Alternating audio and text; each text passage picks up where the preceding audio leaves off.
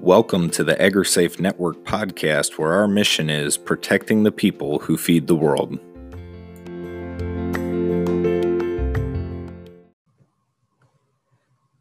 So it's my privilege to introduce to you today my colleague, Nisha Rose Davison. Nisha is our Public Health Program Director here at AgriSafe. She has over 12 years of public health experience in maternal child health, health disparities, and health education. Nisha is passionate about serving vulnerable populations and ensuring health access and equity.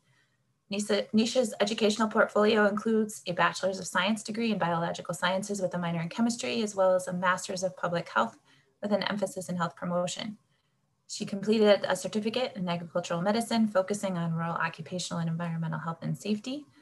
Nisha is a member of the American Public Health Association and serves in leadership in the Louisiana Public Health Association as well.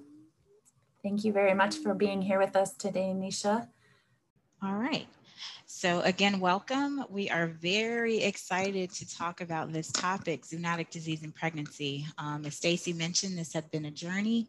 A few years ago, we started looking at issues specific to women who work in agriculture, and reproductive health was one topic I was very excited to dive into. And so we have a number of things to go over, so I'll jump right in. We want to first acknowledge our funder, OSHA, the Occupational Safety and Health Administration, and the Department of Labor. They did fund this program, but this does not comply with any endorsements from the U.S. government. You've also seen this slide, and so I want to welcome you if this is the first time attending an AgriSafe presentation. This is our tagline, protecting the people who feed the world. So people who create our food, fuel, and fiber. We really work to keep them safe and get that information about health and safety in the hands of rural health providers, as well as the producers and maybe the employers themselves. We do this through 4 distinct ways. We are constantly doing needs assessments to assess producer needs. So like when COVID happened, we looked at doing a series, what ag producers need to know. We train rural health professionals across the nation on working with populations specifically in ag for their occupational risk. And we do that through establishing partnerships. So we work with NIOSH ag centers, rural research centers, and other nonprofits to actually get this information out to you all. And then we always maintain a culture of readiness to protect and respond. So we're very excited to be able to use those relationships to bring you this messaging today. And here is our list of objectives. As my pastor says, we have a lot to go through and a short time to get there, so we're going to jump right in. So we have, we're going to define zoonotic disease. Thank you all for taking those polling questions. So I will cover that content because you will see that again in a post-evaluation. So we're going to define zoonotic disease and its modes of transmission. We're going to identify probably more like a minimum of 6 and maybe mention a couple more of significant zoonotic diseases affecting production ag populations, particularly looking at women. We're going to discuss warning signs and symptoms of major zoonotic disease. And then we're going to locate a minimum of 3 recommended educational resources that we will share with you so you can actually have those resources for your reference. And so why are we looking at issues affecting women in ag? So according to the 2017 Census on Agriculture, I believe the current census for 2020 is underway now, or 2022, I'm sorry. But we saw a major jump in the female population of producers. It went from about 970,000 women in 2012 to about 1.2 million. So an increase of about 27%. And we felt that that was really significant because training typically comes from a male-dominated perspective. And we really wanted to give voice to a lot of those women who are stepping up to being counted as ag producers, who are doing a number of those activities on those operations. And we see that about 65% of the male population and about a little over half of the female population are actually working actively with livestock. So we felt like this topic was very significant. Here is a statement of prevalence from the National Institute for Occupational Safety and Health. And what we saw in this short list is that a range of farm activities compound the problem of assuring a safe work site for farm women who have their own inherent contraindications. And I just highlighted because we're jumping right into pregnancy-related risk. And there are others, so acute and chronic pesticide exposure, chronic bronchitis among non-smoking farm women, farm work-related injuries, exposures to inhaled substances in the workplace, and then just risk factors of female infertility in an ag region. And so we know that it's common enough to be noted as an occupational hazard. And that's why we wanted to really delve into reproductive health topics. Also, just to give a little background, AgriSafe has what we call the total farmer health kind of philosophy, if you will, that really guides our work for protecting the people who feed the world. And really, total farmer health is many things. And this shows you some of the modules or some of the indicators that we count. We look at your level of fitness, your access to healthcare, how does severe weather impact your operation? That could lead to different stresses financially. How does, sleep impact your overall health? And we know that there are times during harvest and sometimes planting season that our ag producers are just not quite getting enough sleep. Cognition and mental health, some of the standard hazards, large machinery, livestock, are things that we kind of commonly consider when talking about ag, but we wanted to say that all of these components play a role when it comes to health of someone who's working in ag. Our work has been recognized by NIOSH and their Total Worker Health Affiliate Program. And so we have a lot of programming and a lot of webinars kind of take root under this banner here, Total Farmer Health. Also to guide today's conversation is One Health. One Health really looks at people who protect human, animal, environmental health, as well as other partners. And they do that through coordinating, communicating, and collaborating with one another. So anything zoonotic we have seen, even through this pandemic, that it matters that our health providers are talking to our veterinarians, and we're knowing that's what's going on with each one of these, as well as what's happening in the environment and how that could impact human health. So the goal with One Health is to achieve the best health outcomes for people, animals, plants, and our environment. So it's kind of bringing together a transdisciplinary or interdisciplinary team that really looks at these things holistically. And so we wanted to start our conversation on zoonotic health with One Health as to why that's important. So what is zoonotic disease? This was on your pretest. So zoonotic disease, also called zoonosis when we're talking about a collective set, are caused by germs that spread between animals and people. And these are carried through, I call them germ hosts or zoonotic agents. It could be bacterial, viral, fungal, or parasitic. And we're going to talk about a number of these in this reproductive health webinar. So just know zoonotic disease are germs that spread between animals and people. So it's very important that we're looking at this issue. Also, I think we talked about some statistics in one of those polling questions. And I think it's important to know that at least 61% of all human pathogens are zoonotic in nature. And about 75% of those are all emerging pathogens that have been discovered in the past decade. So we know that it's very significant, with 75% being emerging for human disease. I just wanted to kind of point that out, that that's something we should definitely be paying attention to. So what are some of the ways that women work with animals in agriculture? This is a short list.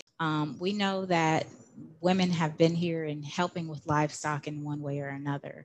And sometimes that's involving some of these activities we'll get into. But I think it's important to just note that women have been there. Women and men are built differently. And some working with some animals during certain times could pose a significant threat to your health. So it's important to kind of note that historically and moving forward. I also wanted to mention that pregnancy changes your immune system. So I am not an immunologist, if you will, and that was not a course I liked very much when I had to take it. But this journal article that I'm referring talked about emerging infections in pregnancy, and it's just something significant enough to mention. So when we're talking about emerging infections, especially with zoonotic disease, it's important to consider special populations like pregnant women. In order for a pregnancy to be successful, a woman's immune system has to tolerate a genetically foreign fetus. So even though it's a part of you and your spouse, partner, if you will, it's different to the body. And so things have to change within your immune system to allow that to grow successfully. These immunologic changes may alter susceptibility and severity of infectious disease. So if you think about things like the flu, um, uh, other conditions that you might be a little more tolerant to because of your pending pregnancy. And so it's just something to consider. And before we kind of got into the deep topic of zoonotic disease and all of that, I just wanted to kind of mention that pregnancy does change the state of your immune system. So it's something of special consideration when we're talking about zoonotic diseases. So here's our target list of zoonotic disease. We're going to talk about brucellosis, chlamydiosis, leptospirosis, listeriosis, Q fever, as well as toxoplasmosis. So the joint share of these are bacterial. Remember, I was talking about germ hosts or zoonotic agents that are carrying the disease. The joint share of these today we're talking about are bacterial in nature. So you will see some similarities. And I just wanted to kind of point that out, that different zoonotic diseases have different germ hosts. So we're going to just dig right in. We're going to start with brucellosis. I tried to do this in alphabetical order. I hope I was successful there. So what we know about this is, again, it's bacterial in nature. It was a disease that has worldwide distribution. And just an interesting fact I wanted to point out, it had been recognized as a reproductive disease in animals about 130 years ago. But it really was neglected as a reproductive risk for humans. Although back in 1908, there was a case where a farmer's wife actually had signs of brucellosis and got sick. And I believe a pregnancy was aborted due to some exposures. But it just really, in literature and journal articles, it's not highly noted as a reproductive disease in humans. And I found that very interesting because of the reproductive risk. So we know that this is pathogenic and very virulent, not only for target species, but also for humans. Again, it was known as a reproductive disease in humans over 100 years ago. So we're just kind of catching up that this is an issue for humans. So the Brucella species is found in goats, in sheep, in pig, in cattle, and also in canines. And so we kind of, in some of these, each of these, I hope to have labeled and identified what are the potential hosts. I also want to talk about exposure. So some of these are related to foodborne illness through exposure through things like unpasteurized milk or dairy products, or exposure to infected body fluids and tissues, mainly placenta from infected animals. And why is this significant for human health? Because of maternal infection is possible, where miscarriage during the first and second trimester of gestation. It could also lead to preterm delivery. And if mother is infected, it can also have vertical transmission to the fetus. And what I mean by vertical transmission, I have it here in my notes, trying to scroll down. That's just the passage of disease-causing agent from mother to baby during the period immediately before or after birth. Transmission might occur across the placenta and the breast milk or through direct contact during or after birth. So it's just extremely, again, pathogenic and virulent, and has been known to cause disease in animals, but also there is significant maternal risk. So we definitely wanted to talk about it. Most commonly associated with this is miscarriage, as I mentioned, during the first and second trimester before I believe up to before 24 weeks of pregnancy, and then also preterm delivery, which is delivery any time before 37 weeks gestation. So these are all significant causes for reproductive health. So occupational risk. We know people in certain occupations or settings may face increased exposure to bacteria that cause brucellosis.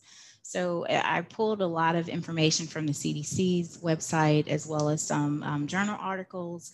And I put farmers, and I should have put ranchers and anyone dealing with livestock or animal husbandry in any way. I just added that to the list because it wasn't on the short list for our CDC page. But again, we're talking to an audience of those who deal and work closely with agriculture. So I wanted to put that on the list so we're not overlooking it. But they did mention things like slaughterhouse workers, meatpacking employees, veterinarians, and laboratory workers. But we know you all working with livestock, working on farm, dealing with animals, you would have that occupational risk as well. So that's why that's kind of italicized in red. Now, what are some of the signs and symptoms? So as I mentioned, with a number of these bacterial diseases, they have flu-like symptoms, and they are very, could be very mild. It could be short, long, and it could even be recurrent. So things like fever, sweats, malaise, anorexia, headaches, stiffness and pains in joints, muscles and back, fatigue, recurrent fevers, arthritis. And this is even talking about male reproductive organs, swelling of testicle and scrotum, swelling of the heart could lead to major things like endocarditis. There's neurological symptoms in up to 5% of cases, chronic fatigue, depression, swelling of even liver and spleen. So this is an exhaustive list, if you will, of some of the signs and symptoms, but they typically start as kind of flu-like in the sense with some of the arthritic kind of achiness, fever, sweats, things like that. Depending on the time for incubation, which we do have a resource that mentions some of that, you may not associate it with exposure to Brucella. So what does treatment look like? If you were to come in contact with an animal or any of their fluids that may have been infected by Brucella bacteria, you must have a diagnosis. So infection must be, diagnosis must be made by a doctor first. So how do they do that? They would take tests, which would look at bacteria and samples of blood, bone marrow, and other bodily fluids. Blood tests could be performed to detect antibodies. So hopefully we could get that diagnosed soon. Once a diagnosis is made, it's prescribed antibiotics. Generally, the antibiotics are doxycycline or rifampicin, if I'm saying those properly, and they're recommended in a combination of a minimum of 6 to 8 weeks. But there are special considerations if you're pregnant, allergic to either of those, or suffer a reduced or absent immune response or immunosuppressed. So depending on the timing of treatment, how early you catch and diagnose that, and severity of illness that you've experienced, recovery could take up to a few weeks, up to several months. Death from brucellosis is rare, and it occurs in no more than 2% of all cases. So this is pulled directly from the CDC website about diagnosis and treatment and the type of antibiotics that would be treated for that condition. Here, prevention, again, from the CDC is mostly talking about food-based exposure. So this talks about prevention of infection from undercooked meat, unpasteurized dairy products, including milk, cheese, and ice cream. However, we're talking about occupational exposures, even though you could get exposures from undercooked meat and unpasteurized dairy products. We're really thinking about exposures from working with animal tissues. So if you're helping during the birthing process of working with livestock, or assisting a veterinarian, or just in close contact with livestock during those periods of time, we would want you to know that you should protect yourself by using personal protective equipment such as rubber gloves, goggles, gowns, or aprons, even things that could be splash proof, so maybe rubber or some other thing that doesn't saturate your clothing. You would also want to wear proper eye protection. As repeated to mention, rubber latex gloves, disposable or reusable, when working with those animals. You want to avoid direct contact with the fluid or organs from any animal, because you could have minor cuts and things that could still lead to infection. And then washing hands, we're going to mention that 1,000 times. As soon as possible with soap and water for at least 20 seconds or more. We've heard that all throughout the pandemic. And then dry hands with a clean cloth. So if it's at all possible when you're working with animals, not to reuse a rag or something that's laying around. If you have access to a clean cloth, or better yet, something you can dispose of once you dry your hands, that would be best. And then you also want to clean all your tools or reusable gloves with a disinfectant like dilute bleach, and make sure that you're following the safety instructions for the product by reading that label. So this you're going to see again and again and again. Go ahead and memorize it, because it's just super important. And oftentimes we're, in a farm operation, you're doing multiple things, going from this area to that area, and you might be called because, God forbid, there's an emergency. And you just want to try to have the things that you need in the places that you could quickly access them and utilize them for your safety. So we're moving down the list. Chlamydiosis. This was kind of hard. I couldn't find a lot of information about this, but it's significant. Again, if you're working with animals and livestock, this is a risk for reproductive health. So this is caused by the bacteria Chlamydophila, if I'm saying that correctly. This bacteria can cause certain things like respiratory disease, eye infections, and abortions in animals, and sometimes in humans. So that's why I said it's important. We wanted to put it on the list. It has been found worldwide. What are the host carriers? So we're talking about goats, and cats are most commonly affected. Exposure, how do you get exposed to this? It's most likely to occur by ingestion of unwashed hands after contact with an ill animal. It could also be aerosolized, so contaminated dust or splash from infected animal tissues that you could actually breathe in, or direct contact with mucous membranes, such as touching your eye with contaminated hands. Exposure for pregnant women. Pregnant women should avoid contact with pregnant or aborting sheep or goats. If you can eliminate the risk altogether, that would be best, but sometimes that's just not a reasonable reassignment if it's a small operation. Animal-associated chlamydiosis in humans can cause, again, flu-like symptoms, so fever, body aches, headaches, reddened eyes, and even pneumonia. In severe cases, infection of the heart or kidney can occur. And then pregnant women who become affected can abort their baby. And so I wasn't able to find a whole lot, but it's worth mentioning. And I wanted to make sure that we saw this as kind of an offender in this space when it comes to reproductive health. So talking about prevention and protection, the bacteria can be killed by cleaning and disinfecting and use of heat. Again, proper protective equipment. Keep your footwear, your boots cleaned and disinfected, especially if you're in a barn or a birthing area, not tracking that inside of your house and other areas. If you could take those off and clean those. Clean and disinfect pens where animals have birthed or aborted, and keep other animals in the herd or flock away from those areas to protect them and keep disease down in that population. But also, this was really interesting, and I just bolded the whole thing. Reduction in human disease closely parallels reduction in animal disease. So humans, again, that One Health concept, as we take care to use those preventative measures, it's also trying to keep and reduce disease down in animals that could, just kind of keep that cycle going. So it's very important to know reduction in human disease closely parallels reduction in animal disease. So it's good that we have those safe practices.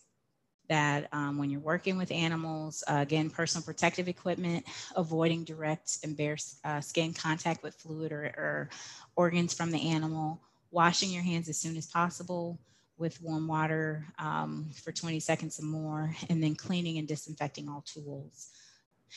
All right, next on our list, leptospirosis, bacteria infection resulting from exposure of Leptospira enterogens bacterium. It infects millions of people each year. Mild symptoms and sometimes serious influenza-like symptoms are very common, which is why it's very hard to detect and draw linkages, because everything kind of feels like the flu. So fever, sweating, achiness. And if the incubation period time is long enough, you may not even associate it with an exposure you had. Transmission generally occurs through urine of blood from an infected animal on damaged skin. So important for personal protective equipment. Animals that would carry and transmit leptospirosis include dogs, rodents, cattle, horses, and pigs. A common transmission route for humans is getting urine or blood from an infected animal or on damaged skin, so tiny cuts. Even a tiny skin abrasion can be enough for bacteria to get into the body. Leptospira bacteria can also enter the body through mucous membranes, those found in the eyes, nose, mouth, and even genitals. And then an infected animal is often symptom-free and can continue to excrete bacteria into the environment year after year. So even if it was an animal that wasn't sick or showing any symptoms, they could still, through their urine and even blood, have that bacteria coming out into the environment, and you could be exposed. So very important, again, just using personal protective equipment whenever you can, whenever you're dealing with your livestock. Again, occupational risk. This one did put farmers in the list, so I was happy to see that. So farmers, slaughterhouse workers, veterinarians, and animal caretakers, even fish workers and our dairy farmers would be at risk for this exposure. And again, symptoms, these are kind of common. It would be interesting to line them up side by side and see which ones have very similar signs and symptoms, because these are some repeat offenders. So high fever, headache, chills and muscle aches, vomiting, even jaundice, red eyes. This one comes with some abdominal pain if we hadn't seen that before, diarrhea, and also a potential rash.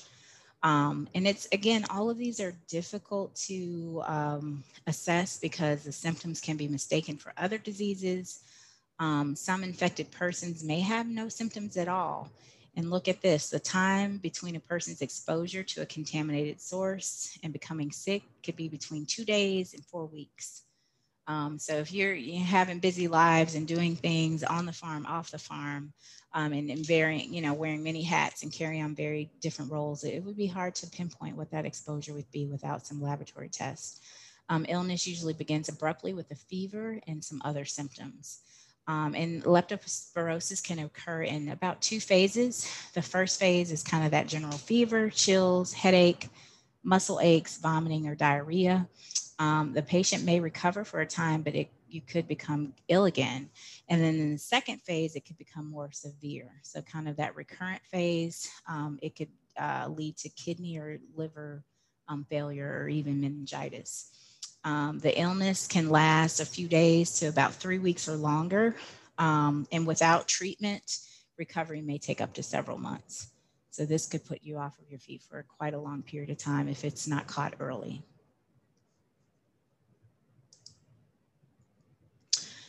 So again, treatment, because it's bacterial, is going to be with antibiotics, doxycycline and penicillin, which should be given early in the course of disease if it's identified.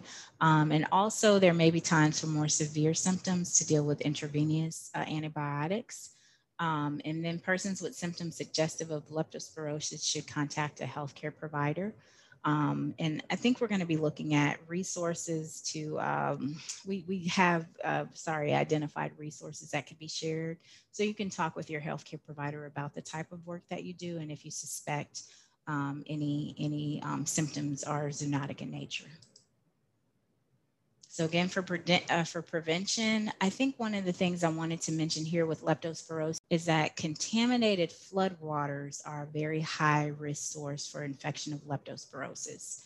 So why this mentions the risk of can be greatly reduced by not swimming or wading in water, especially contaminated waters. So think anything like hurricanes, floods. We've just had so many flood events in the US over the past 12 months. And that's about to kind of pick up again in the South with hurricane season coming. So if you're, around an animal population and, emergency situations happen, but if at all, if you could have personal protective equipment available, that could tremendously reduce your risk, because this is highly associated with contaminated floodwaters. So protective clothing or footwear should be worn if you're exposed to not only contaminated water, but also soil once that water begins to recede. That could be a huge risk. All right, we are moving fast and furious. So Listeria is next on our list with listeriosis. This is an infection, again, commonly associated with eating contaminated food that's contaminated with the bacteria Listeria monocytogenes. So an estimated about 1,600 people get listeriosis each year and about 260 die. So it's fairly serious. The infection, and this is what caught my attention, even though it was really talking about it from a food-borne illness perspective, you can also get access to this by working closely with animals. And so that may or not have been known. This infection is most likely to sicken pregnant women and their newborns. So anyone with weakened immune systems are also in that category. So adults over 65 and people with weakened immune systems. So it's important to note this for various different reasons. What kind of foods are they associated with? Would be deli meats, pâtés, hot dogs, alfalfa and other sprouts, clover, radishes, bean sprouts, melons, smoked fish, and unpasteurized milk for food exposures. Direct contact, as I mentioned, with animals can spread the disease. And what would be those farm animals at risk for listeria? That would be your sheep, cattle, goats, and occasionally pigs. So that's what we're talking about. Sheep, cattle, goats, and occasionally pigs could carry listeria. The CDC estimates that listeria is the third leading cause of death from foodborne illness, food poisoning in the United States. So again, this information was pulled from CDC, and it's talking about foodborne contamination, but again, direct contact with those animals could lead to exposure. Other people infected with listeria can get sick, but rarely do they become seriously ill. So really looking at that population with compromised immune systems.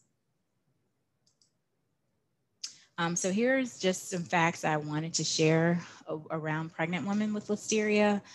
Pregnant women are about 10 times more likely than other people to get listeria infection. So usually your provider would have probably mentioned about, food and certain things to stay away from, but also just, again, letting those providers know what type of work that you do, that you work closely with your livestock on your operation.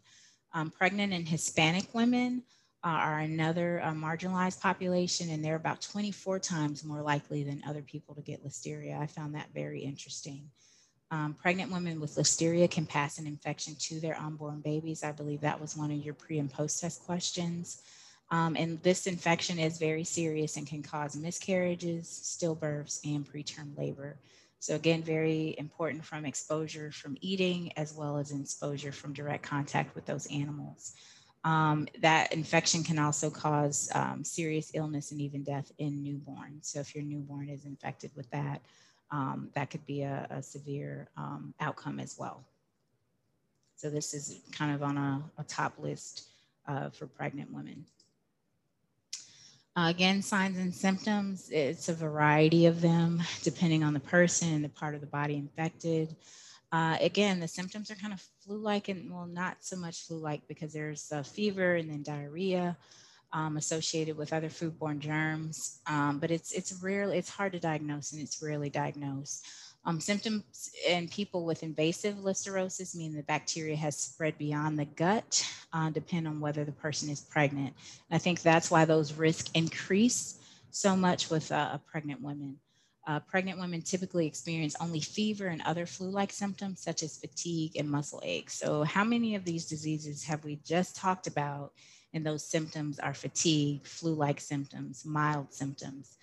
So again, very hard to identify right off the bat. Infections during pregnancy can lead to miscarriage, again, stillborn or premature delivery or life-threatening infection of the newborn.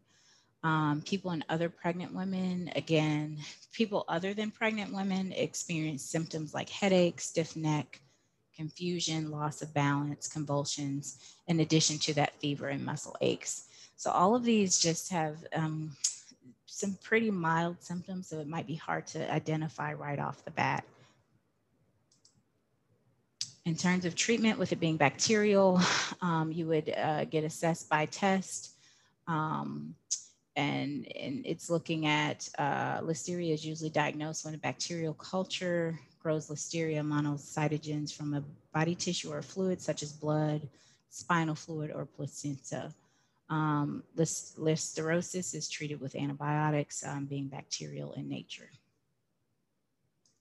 So prevention, because it was more associated with foodborne illness, it's harmful germ that can hide in many foods. Outbreaks of listeria have been linked to, again, deli meats and hot dogs, as mentioned before.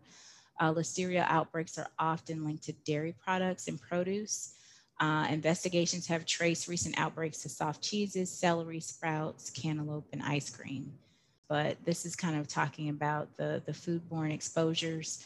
In terms of occupational exposures, the same thing. If you're working directly and closely with those animals, personal protective equipment from head to toe. So thinking about goggles, thinking about rubber or disposable gloves, aprons, to kind of cover yourself when you're working with those animals, and then washing your hands immediately for 20 seconds or more with soap and water, and then disinfecting any tools and areas that have been exposed to those.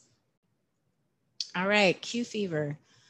This was definitely one of the common targets for reproductive health.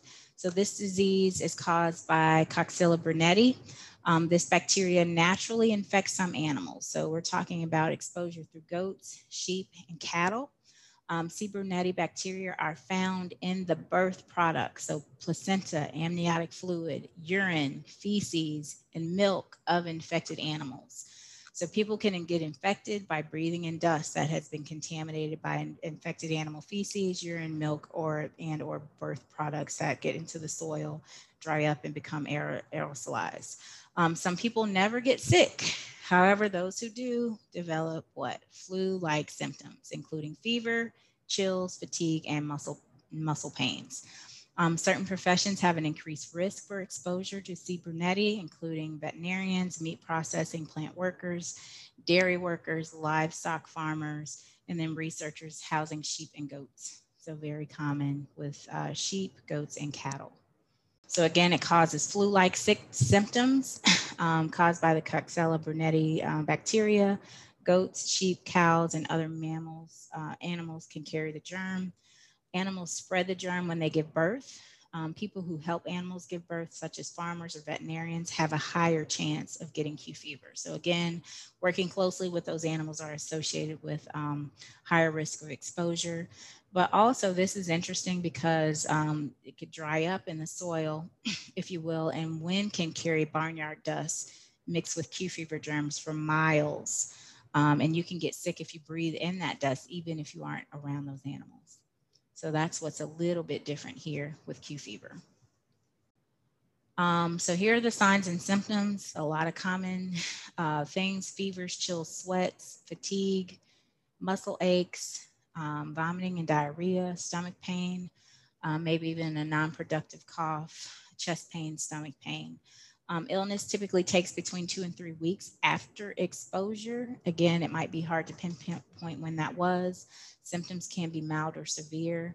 And again, specifically for women who are infected during pregnancy, may be at risk for miscarriage, stillbirth, preterm delivery, or low infant birth weight, because it is kind of, one of those high risk conditions for women.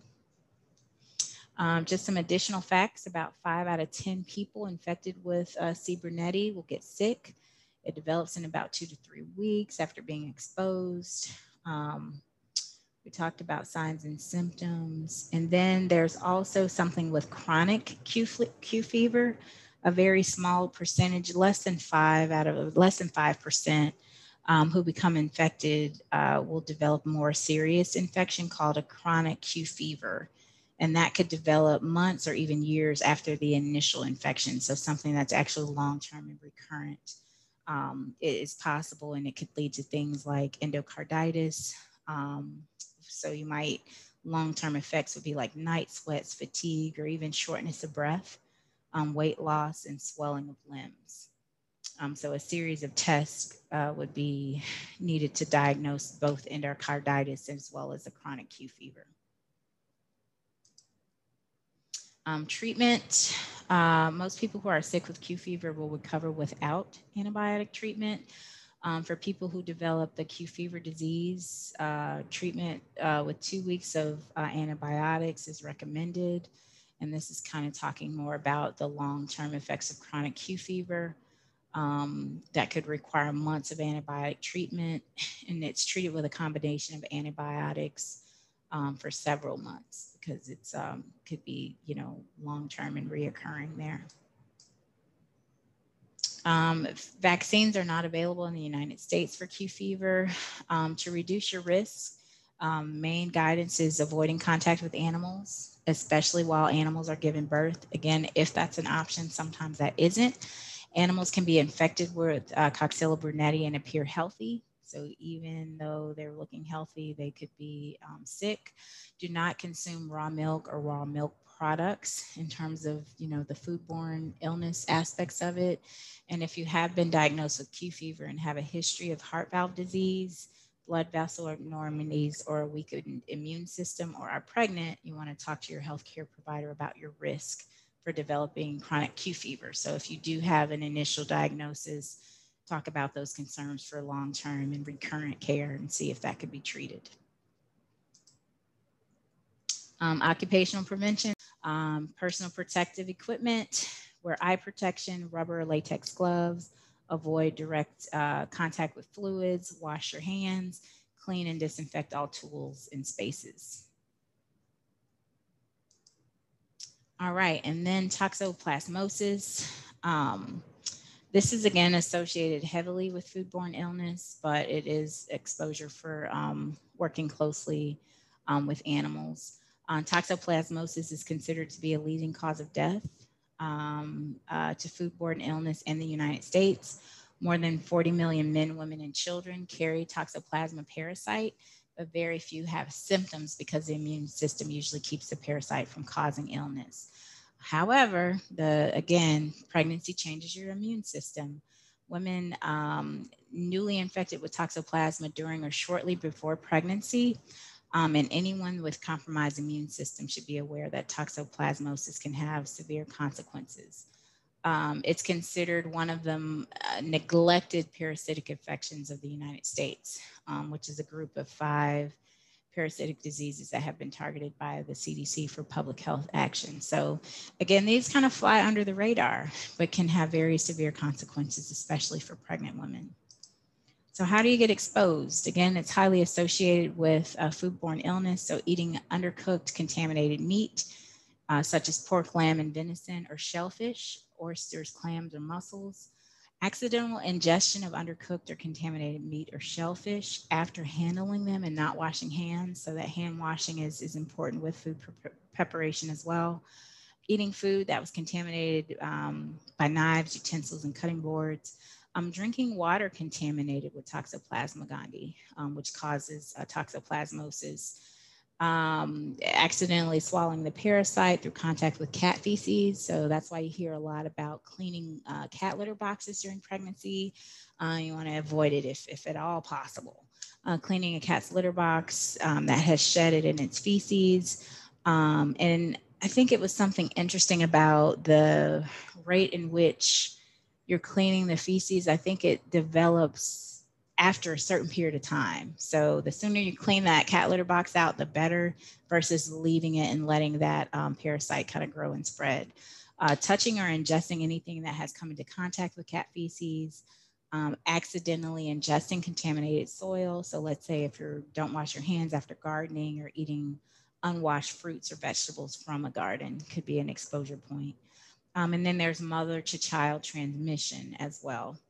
Receiving infected, this is kind of an organ transplant from infected blood via transfusion. And this is very, very rare. But these are, all listed on the CDC website for exposure and transmission. Signs and symptoms, most have no symptoms at all. Some people who have toxoplasmosis may feel that they have the flu with swollen lymph glands or muscle aches and pains. We have heard that before, haven't we? Severe toxoplasmosis causing damage to the brain, eyes, and other organs can develop from an acute infection. Most infants who are infected while still in womb have no symptoms at birth, but they may develop symptoms later in life. And a small percentage of infected newborns have serious eye or brain damage at birth. So again, you've probably heard that cat litter box reference with staying away from it when you're pregnant. So what does treatment entail? Talking to your healthcare provider.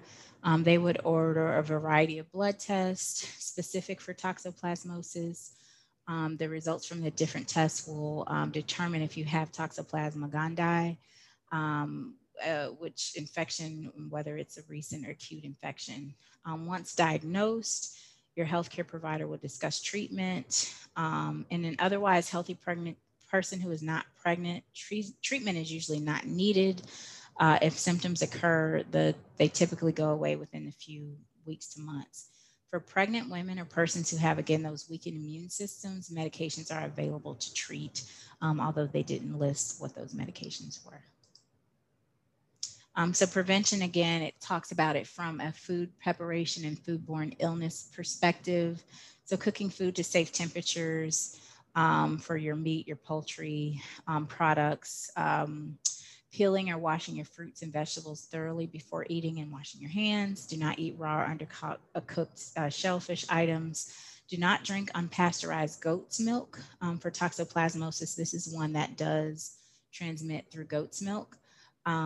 Washing cutting boards, tools, utensils with hot soapy water after contact with raw meat, poultry, seafood, unwashed fruits or vegetables. Wearing gloves when gardening during contact with soil and sand because it could be contaminated with cat feces.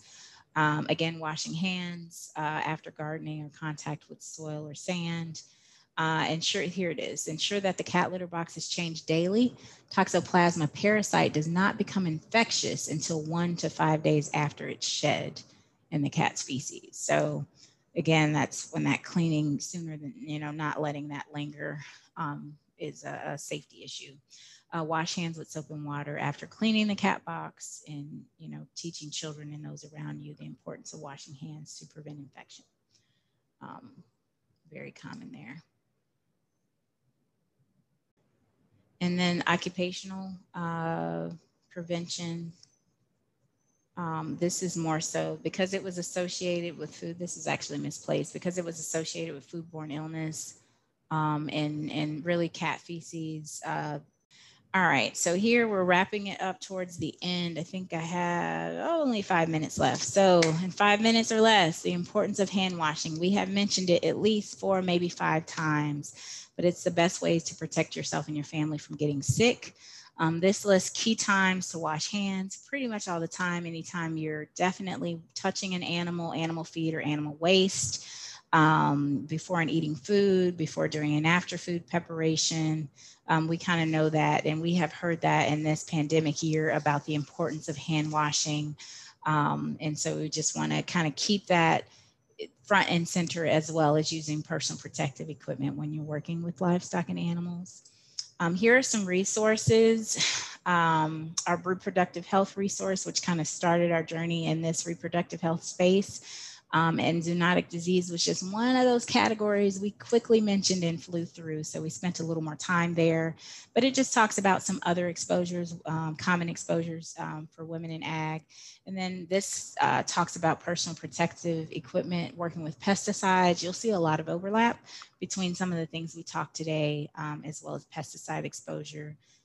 You want to be sure that you're prepared to handle and deal with those things that you're having to deal with.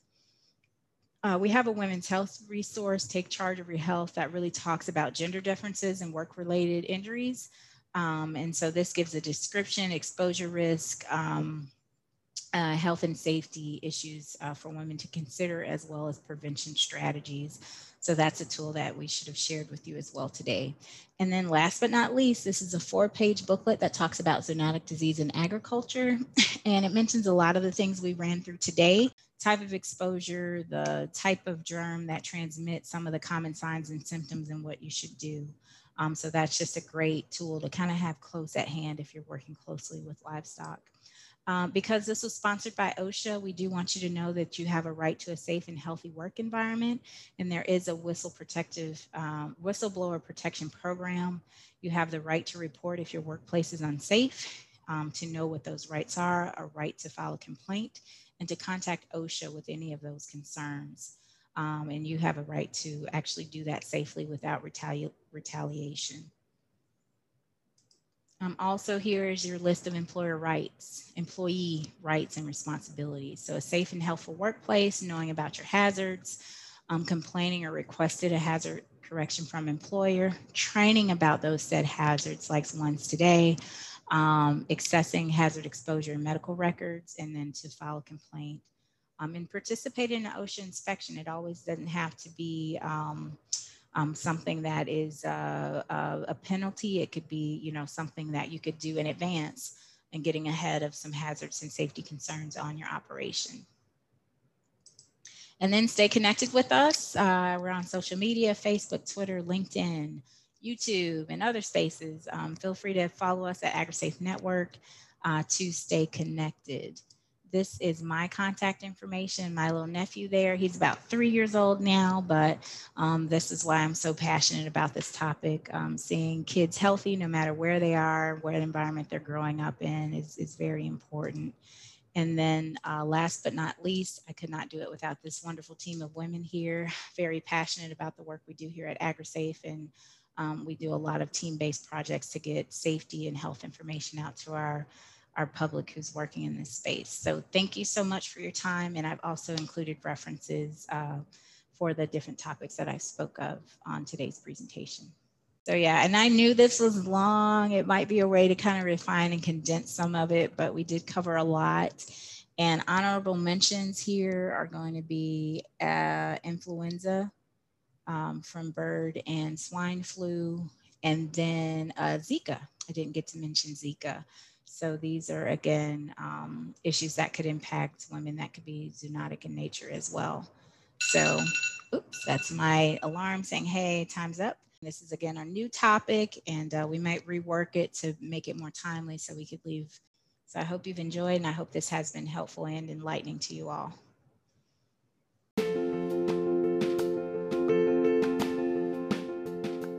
Thank you for tuning in to another episode of the AgriSafe Network podcast, where our mission is protecting the people who feed the world. You can learn more about the AgriSafe Network at agrisafe.org, and be sure to check out the Learning Lab and all of the excellent resources available on the site. You can also find us on Facebook or contact us anytime at info@agrisafe.org.